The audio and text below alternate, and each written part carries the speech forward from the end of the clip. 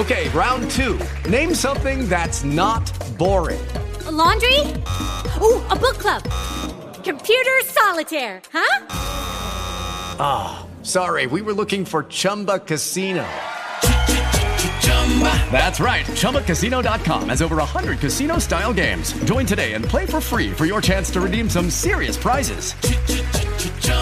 ChumbaCasino.com. No purchase necessary. Void where prohibited by law. 18 plus terms and conditions apply. See website for details. Well, bless the Lord, everybody. Bless the Lord. This is Pastor Winfred Burns, and you are live with the Word on Wednesday. We bless God for you tonight. I was just looking over at this computer. It's at a bad angle. I got to change this angle real quick so I can see what I'm doing. There we go. We bless the Lord for you tonight as we begin our Bible study. We are picking up where we left off last week. We will start tonight at Acts chapter 19, verse 21. And one of the things that we want to just review with you real briefly is that Paul has been at Ephesus now for about 2 years, where he has been preaching and he's been teaching. He is making disciples, which is the work of the church. It's not just to spread the good news about Jesus, but it is to baptize and to make disciples. And in the earlier part of Acts chapter 19, we see all of this happening. Remember, when we open up Acts chapter 19, Paul asked the question, receive you the Holy Ghost after you believed?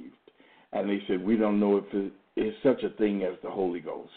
And then after he ministered them properly and baptizes them, they receive the Holy Spirit. The second thing that we saw in Acts chapter 19 is that, there are counterfeits out there. And we ran into the 7 sons of Sceva and how they went out to tried to evoke the name of Jesus, and the demon said, Jesus I know and Paul I know, but I don't know who you are. And they just beat them up. They just got beat up. And what we saw then, what we learned last week was, how to persevere and how we have the authority of Jesus Christ, how we need to understand the need that when we're baptized into Jesus, that we represent him and that we have his authority, that we're operating in his authority. And so we continue to press through. So tonight we'll begin our study at Acts chapter 19, verse 21, and we'll go from there. But let's have a word of prayer before we start. Eternal God, our Father, it's in Jesus' name that we come. God, we come to bless you, to praise you, spend time with you. But we don't want to just be faking you, God, because we come to receive from you. God, we ask tonight that you would feed us from on high. Feed us till we want no more. God, we know that you are not a God who, if we ask for bread, that you'll give us a stone. But God, that you will feed your children. And tonight we're in dire need of spiritual sustenance. We've been going places and hearing things that tickle our ear, but they don't stick to our ribs. God, we've been getting a lot of candy, and we've been receiving a lot of promises that you've got nothing to do with. And people have been trying to get us to do things for them in your name, and you haven't told us to do anything. So, God, we come tonight to hear from you. Help us, oh God. Help us to hear what the Spirit is saying to us individually and collectively. We ask this in Jesus' name. Amen. So, Acts chapter 19, verse 21. Now, after these events, Paul resolved in the Spirit to pass through Macedonia and Achaia, and go to Jerusalem, saying, after I have been there, I must also see Rome. And having sent into Macedonia 2 of his helpers, Timothy and Erastus, he himself stayed in Asia for a while.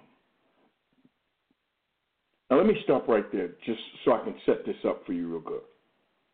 So, Paul is determined now. He's been in Ephesus, which is in Asia, by the way. It's in the lower part. It's in the the southwest corner of what is now modern-day Turkey. That's where Ephesus is located at. He's been in that region, and he's been preaching and teaching for the past 2 years. He's been discipling those who come to God. And, if you look up, you'll see that it says in verse 18, it says, also many of those who were now believers came confessing and divulging their practices. This is when they burned all the books because, it exposed that the magicians were frauds and all that kind of stuff. And a number of those who had practiced magic arts brought their books together and burned them in the sight of all. And they counted the value of them and found it came to 50,000 pieces of silver. So the word of the Lord continued to increase and prevail mightily. So what we see here is that Paul is having success. He's having success in ministry, and now they're still in Ephesus, and Paul is getting ready to leave Ephesus. And it's important that we understand, and I'll show you some things about what's going on in Ephesus because of the impact of Paul and Paul's teaching that makes all hell break loose. But anyway, so he decides that he's going to go back through Macedonia. Now remember, Macedonia is northern Greece. He's down in the southern part of Turkey. So what he's going to do is he's going to go back up through, it doesn't say that he's going to go over into Galatia where his first missionary journey took him through. But instead, he's going to go back up into the region where there's Philippi and there's Thessalonica and there's Berea. So what it sounds like he's getting ready to do is he's getting ready to go back and revisit those churches so he can strengthen them, so he can, see how they're doing. And then after that, he's going to come back down and go to Achaia. And so, again, churches that he planted in the central part of Turkey, those churches that he planted over there, Iconium and all of those, he's going to go through there on his way back to Jerusalem. And I want you to catch something else, too, because he speaks very prophetically, even though he doesn't know what he's saying at this point in time. But he says, I want to go back to Macedonia and Achaia and then go to Jerusalem, and then after that, I must see Rome. Pay attention to that, because when we get into chapters 20 and 21, you'll see how his words, his prophetic words, mirror what's going to happen with him and where he's going. Okay, verse 23. About that time, there arose no little disturbance concerning the way. For a man named Demetrius, a silversmith, who made silver shrines of Artemis, brought no little business to the craftsmen. These he gathered together with the workmen in similar trades and said, Men, you know that from this business we have our wealth. And you see and hear that not only in Ephesus, but in almost all of Asia, this Paul has persuaded and turned away a great many people, saying that gods made with hands are not gods, and there is danger not only that this trade of ours may come into disrepute, but also that the temple of the great goddess Artemis may be counted as nothing, and that she may even be deposed from her magnificence, she whom all Asia and the world worship. So what's going on here? There's a conflict now that has arisen because of the preaching of the gospel. The gospel has advanced so much that now it is beginning to impact the trade, the trade of the silversmiths and those who make the temple gods. Let's pause for a second and understand who Artemis was. Now, Artemis is the goddess of the earth, according to the Ephesians. In Ephesians is the capital of Asia, and in Ephesus there is a temple that is considered one of the 7 wonders of the world, and it is called the Temple of Diana. Now, you wonder, well, why are they calling it the Temple of Diana and not the Temple of Artemis? It's the same thing. Diana is the Latinized Greek name that is used to represent Artemis. And Artemis is, again, she is the goddess of nature. She is the goddess that supposedly controls all of the things that go on in the earth. Can you see this conflict? Can you see that here is Paul preaching Yahweh as the true and living God? And not only Yahweh, but that Jesus, the Son of God, gives salvation because he died for the sins of the world, and that whosoever believeth in him would not perish but have everlasting life, that sins were forgiven.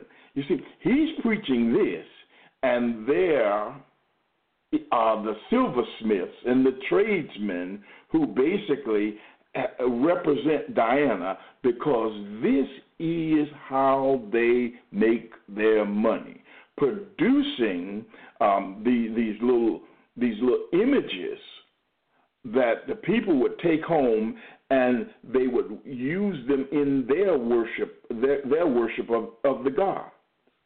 And so this was going on throughout all of Asia, and I'm sure they saw a decline in business, and in seeing the decline in business, they said, wait a minute, if this thing continues to spread, our business is going to be messed up, but not only our business, but also the temple. Everything is going to implode around us. What you're attacking here, what Paul is attacking, according to them, is their belief system. You see, when we witness, we have to be aware of the fact that before people can believe, let me say it a different way. Before they came to the knowledge of Jesus Christ, they believed something else. And when someone comes along with another doctrine and you try to push that doctrine, or you push your beliefs on somebody, what you're doing is you are attacking their belief system. And so this is what happens when we spread the gospel. When we spread the gospel, what we're saying is that what we believe makes more sense than what you currently believe right now. And to put it a better way, our understanding of the world and God is more rational than yours. It's more logical than yours. Ours makes logical sense and yours does not, because here's the flaw. That's what happens, and any time you begin to challenge someone's belief system, what you wind up experiencing is this. You wind up with a fight. You wind up with all hell breaking loose. And that's what happens in this segment of chapter 19, that all hell is about to break loose. And watch this. Says, I'm at verse 28. When they heard this, they were enraged and were crying out, "Great is Artemis of the Ephesians." So the city was filled with confusion, and they rushed together into the theater, dragging with them Gaius and Aristarchus, Macedonians who were Paul's companions in travel.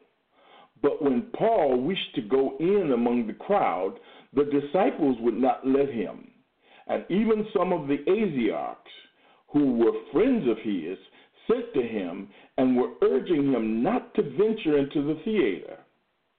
Now some cried out one thing, some another, for the assembly was in confusion, and most of them did not know why they had come together. Some of the crowd prompted Alexander, whom the Jews had put forward, and Alexander, motioning with his hand, wanted to make a defense to the crowd.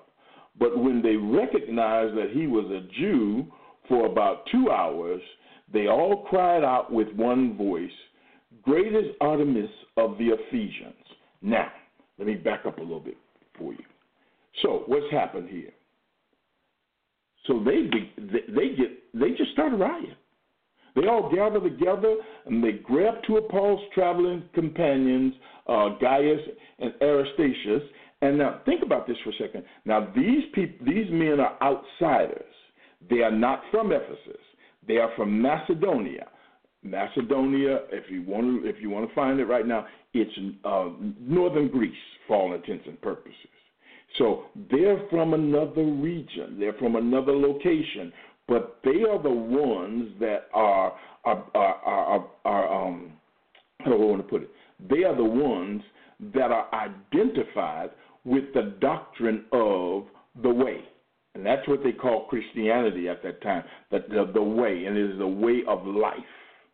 Now, when they drag them into the theater, there's about to be a stoning at this point in time. And then what happens is that Paul wants to come in and he wants to speak to them. And you see this word Asiarchs. These are some important officials from Asia. From Asia. And remember now, Asia is identified today as southwestern Turkey. So these are some important officials from the region that they're in right now. And they urge Paul, don't go in there. Don't go in there. And this is important. And then the Jews, since the Jews are hooked up in this thing now, they want to speak out because, again, even though the Jews are having problems with Christianity, they still believe in the same God that the Christians believe in.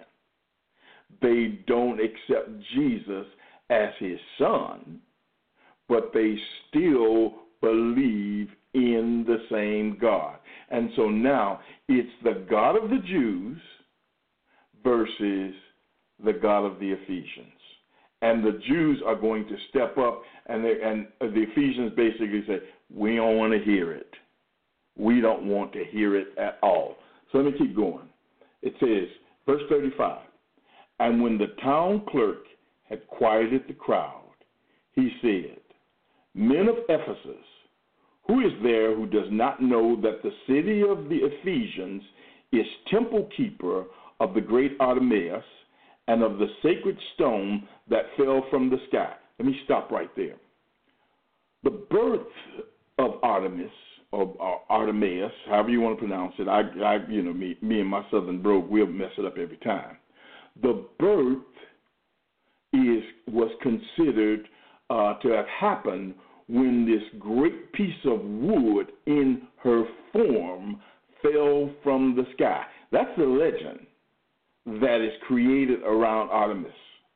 And when the stone fell from the sky, and they call it a stone, but actually what it was like a piece of ebony wood that fell from the sky. And there's a lot of things that surround her. Some say that she is the founder of the Amazons, and that the Amazon women were from this region. There's a whole lot of stuff, but for our purposes, all we need to do is identify who she was in history. That's all we need to do tonight. There's so much more that you could see there. But it says, the sacred stone that fell from the sky. Verse 36, seeing then that these things cannot be denied, you ought to be quiet and do nothing rash. Why does he say that? Because this is part of the Roman Empire. And rioting would cause the Roman soldiers to come in and punish the people responsible for the riots. And so what this town clerk, who is partially responsible for keeping order, he steps up and he says, you better not do this.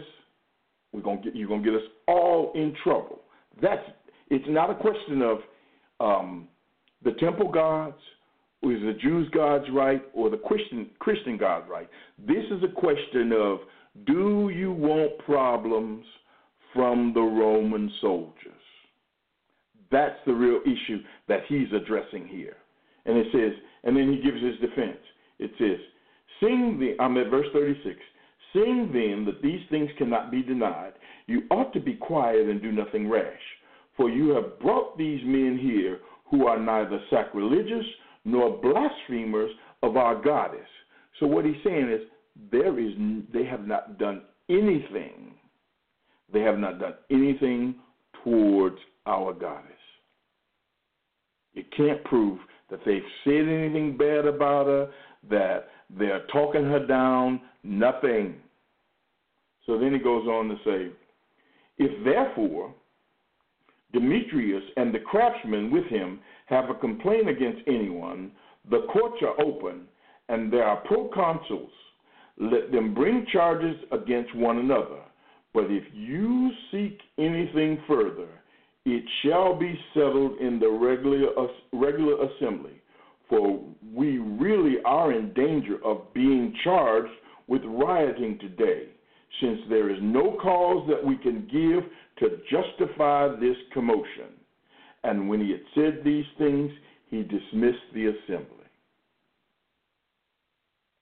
Paul, having gone through the same types of charges before, of being in the middle of riots, being beaten, being run out of cities, all of these things, he teaches us what we are supposed to do, but not just Paul, but also those around them. First of all, he says, don't stir it up anymore. Don't go in there. Secondly, he says, you don't have to talk. There are times in our ministry where we are too quick to jump up and defend ourselves, thinking that that is the only way that we can get our point across. No. No. And then there's one other thing I want to share with you, that in your ministry, you have to be confident that God is going to lead you into and out of whatever it is that he wants you to encounter. You know, as I was studying for this passage tonight, a psalm came to me, and it gives me great confidence, because if you're standing for the gospel of Jesus, if you're spreading the gospel of Jesus, it seems like every day there's a new kind of hell breaking loose around you. And some days hell come at you from unexpected directions, and you get tired of being a punching bag. You get tired of taking it, and you want to fight back. You really do. And if your name happens to be Winfred Burns, you know, that's the way we were raised. You hit me, I hit you back. But then the Lord comes along and says, hold your peace. Just hold your peace. Don't say nothing. don't do nothing. And in the meantime, your mind is just running because I could do this and I'll do that to them and I'm going to say this and I'm going to say that and I'm going to get them off me once and for all. And the Lord just merely says to you, hold your peace. You know, as I was sitting there, and there's a little something going on around me where I really want to fight. I really want to, do something. But the Lord keeps telling me, I didn't tell you to say that. And that's where being spirit-filled and spirit-controlled and yielding to the Spirit of God comes in. But sometimes that get old. I'm going to tell you, you want to slip something in. And the Holy Spirit spoke to me earlier today, and he reminded me of Psalm 46. Let me just read that to you real quick. He said something to me. He says, go read this real quick. And I went over and I looked at it, and it just took all the steam. Just took all the steam out of my temper. Like can't take the starch out your shirt. You know what it says? It says, God is our refuge. 46:1. God is our refuge and our strength, a very present help in trouble. Therefore, we will not fear, though the earth gives way. Stop right there. You see, that's what he pointed out to me. Winfred, what are you scared of? Why are you allowing yourself to be troubled? Why are you so disquieted? Why are you letting your peace be interrupted if I am your refuge and your strength? If I'm the place that you go to in the middle of your riot when all hell is breaking loose. Verse 2 says, therefore we will not fear, though the earth gives way, though the mountains be moved into the heart of the sea. And so, just a little bit more. Though its waters roar and foam, though the mountains tremble at its swelling, Selah. He says, no matter what's going on around you, when you place yourself in my presence, peace is restored because you're not fearing anymore, but instead you're walking in faith. Ooh, that's something right there. And that's what we have to do. We have to have so much confidence. Finish reading Psalm 46 on your own time. I'm running out of time right now. But we have to place our faith and our trust in him during the midst of riotous times when all hell breaks loose. We, as the servants of God, can go into his presence, to go into our secret place where he hides us, where he covers us, where he comforts us. Wow. That's what you do in the middle of a storm. And all while this storm is going on, you don't have to say a thing because it is someone else who God has assigned to speak in your situation. It's not always you. You don't always have to jump up. You don't always have to defend yourself. You don't always have to get the last word in. Because God's word is the word, and his word does not return to him void, but accomplishes his purpose. Paul has already spoke a prophetic word saying where he's getting ready to go and how he's going to Jerusalem, and then from Jerusalem that he has to go to Rome. Remember, I told you that. Now, I need to stop right here because we're out of time. I wouldn't mind. You know what? Give me 5 minutes. Give me 5 extra minutes tonight so I could set this up so we can go. Chapter 20. After the uproar ceased, Paul sent for the disciples, and after encouraging them, he said farewell and departed for Macedonia. When he had gone through those regions and had given them much encouragement, he came to Greece. There he spent 3 months, And when a plot was made against him by the Jews as he was about to set sail for Syria, he decided to return through Macedonia. Sopater of Berea, the son of Pyrrhus from Berea, accompanied him, and of the Thessalonians, Aristachus and Secundus and Gaius of Derbe, and Timothy and the Asians, Titius, Trophimus. These went on ahead and were waiting for us at Troas. But we sailed away from Philippi after the days of the unleavened bread, and in 5 days we came to them at Troas, where we stayed for 7 days. 2 minutes. So what he does is he leaves the area, he goes north. He heads north, and remember I told you earlier that he's going to strengthen the churches, the church at Philippi, the church at Thessalonica, the church at Berea, up in Macedonia. Then he's going to swing back down through Greece.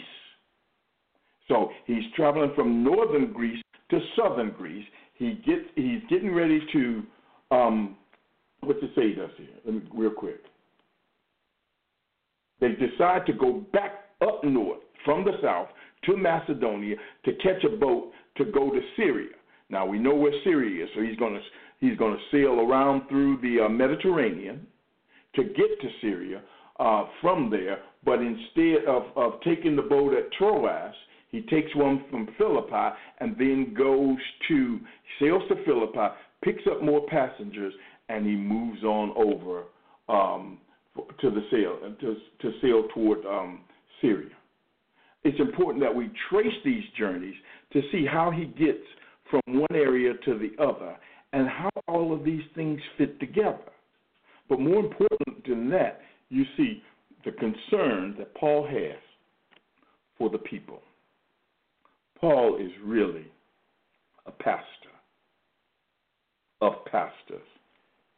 And so he's going through, and he's so concerned about his children, so concerned about the gospel, that he's taking care of them. Why do I say that? You know, we have to be concerned for each other. We have to be concerned for the people that we're assigned to, the people that we disciple. They're calling it mentoring now. But the people that God assigns to us, if we're really who we say we are, then we're showing them love. We're taking care of them. We're checking in on them. We're doing the things that true apostles do.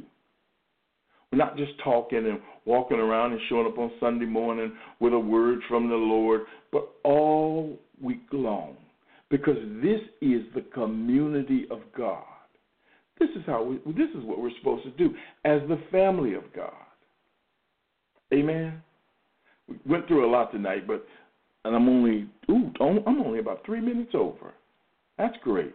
Let's have a word of prayer. And while I'm praying, if you got any questions, put them on the screen. For those of you who are listening on Global Drive, you can call me at 929-477-2304. 929-477-2304. Eternal God, our Father, it's in Jesus' name that we come. We say thank you. God, we thank you for your Spirit. We thank you for those who you surround us with. Sometimes, Father, we think that we're the only ones with any sense, that we're the only ones that are connected to you. And we have a know-it-all spirit. Father, we thank you for Paul's humility, who shows us that he humbles himself and he listens to those around him, and he does not go into that theater. But instead, he stays back because you have a plan. Tonight, God, as we come to you, we thank you for the plan that you have for our lives. Now, teach us, oh God, to shut up when we need to shut up, and to only say those things that you direct us to say when you tell us to say them. Strengthen us in the area of community, O God. Make us one with each other, even as we seek to be one with you. Father, you prayed. You prayed that we would be one, just as you and Jesus were one.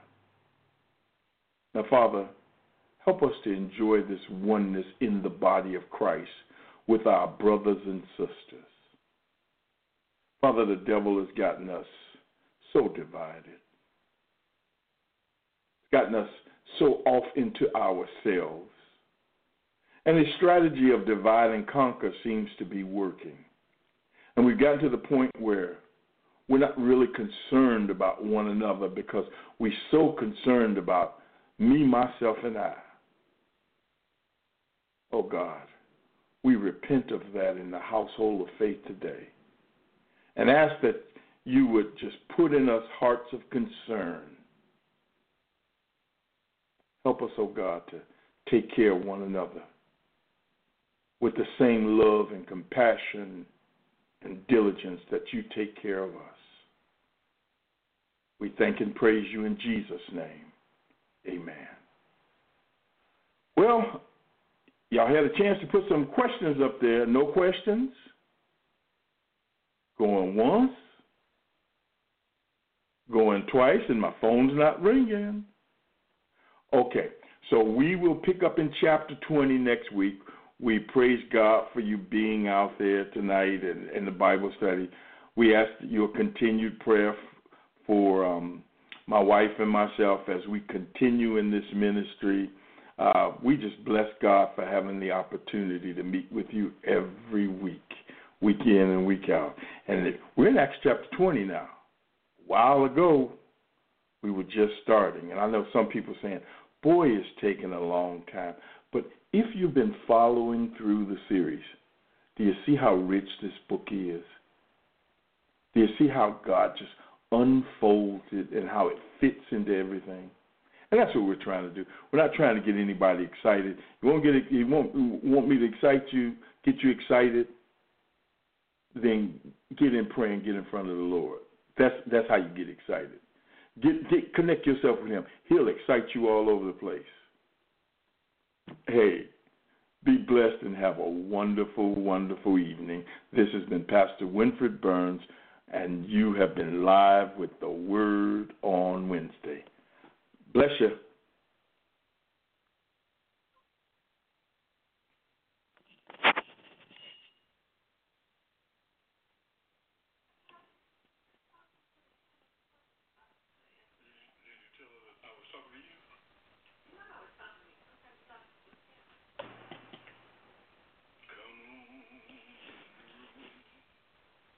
With the Lucky Land Slots, you can get lucky just about anywhere.